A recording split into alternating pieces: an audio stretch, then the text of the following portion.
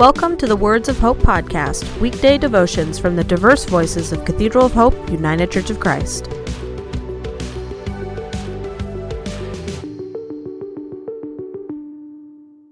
The devotion for today, Monday, November 1st, 2021, was written by Charlie Rose and is narrated by Adrian White.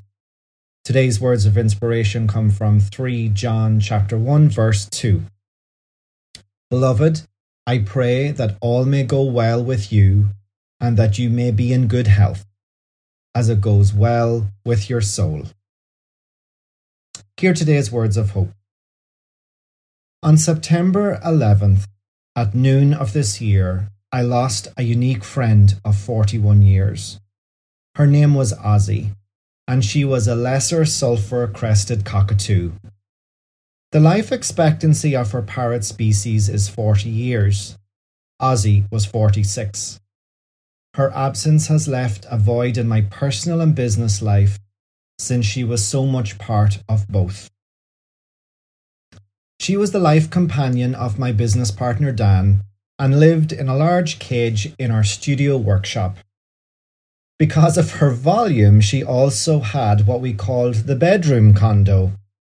During work days, she would be transported from her much larger cage into the studio and be perfectly happy in the smaller one, sitting by her window, looking outside, sleeping and preening.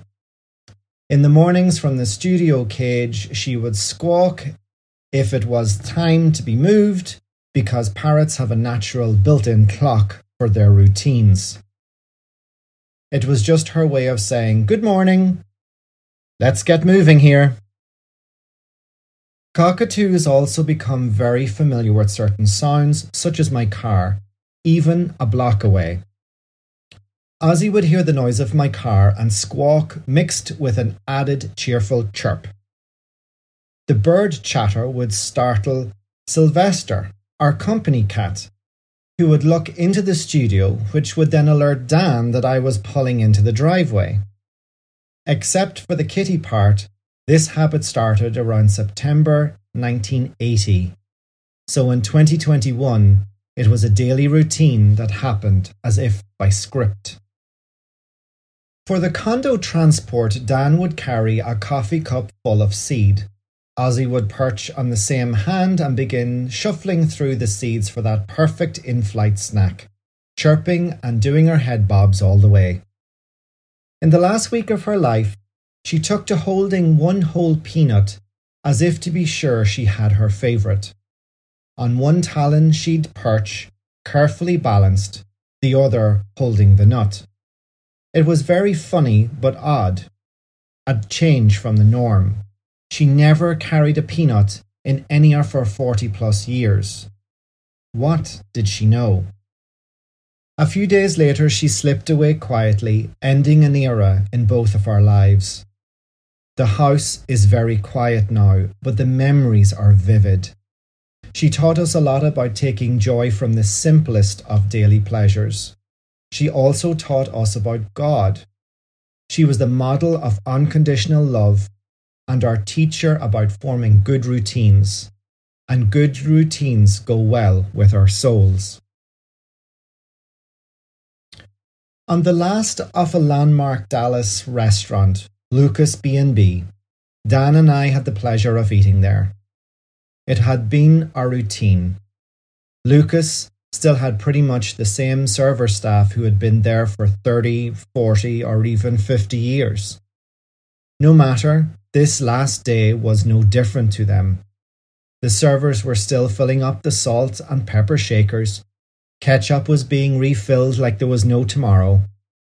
But there wouldn't be. When we asked our server why she was doing that, she said laughingly, "I've done this for 40 years. What else should I do?" Since that day, the Lucas sign has been declared a historic landmark. When we see it, we think of this dedicated woman. Like Ozzie, she had found her comfort of routine.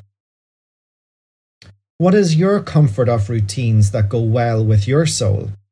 Some people clean or vacuum. Others read, meditate, walk, or perhaps write or draw.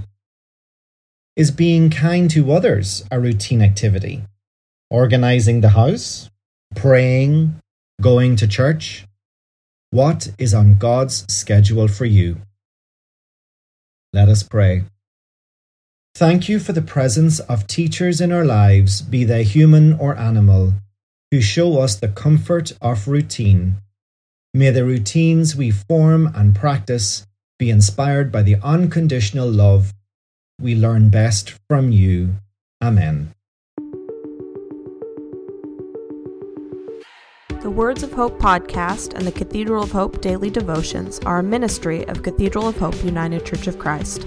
To support this ministry, please subscribe to and share this podcast, follow us on social media, and donate through our website at cathedralofhope.com/give.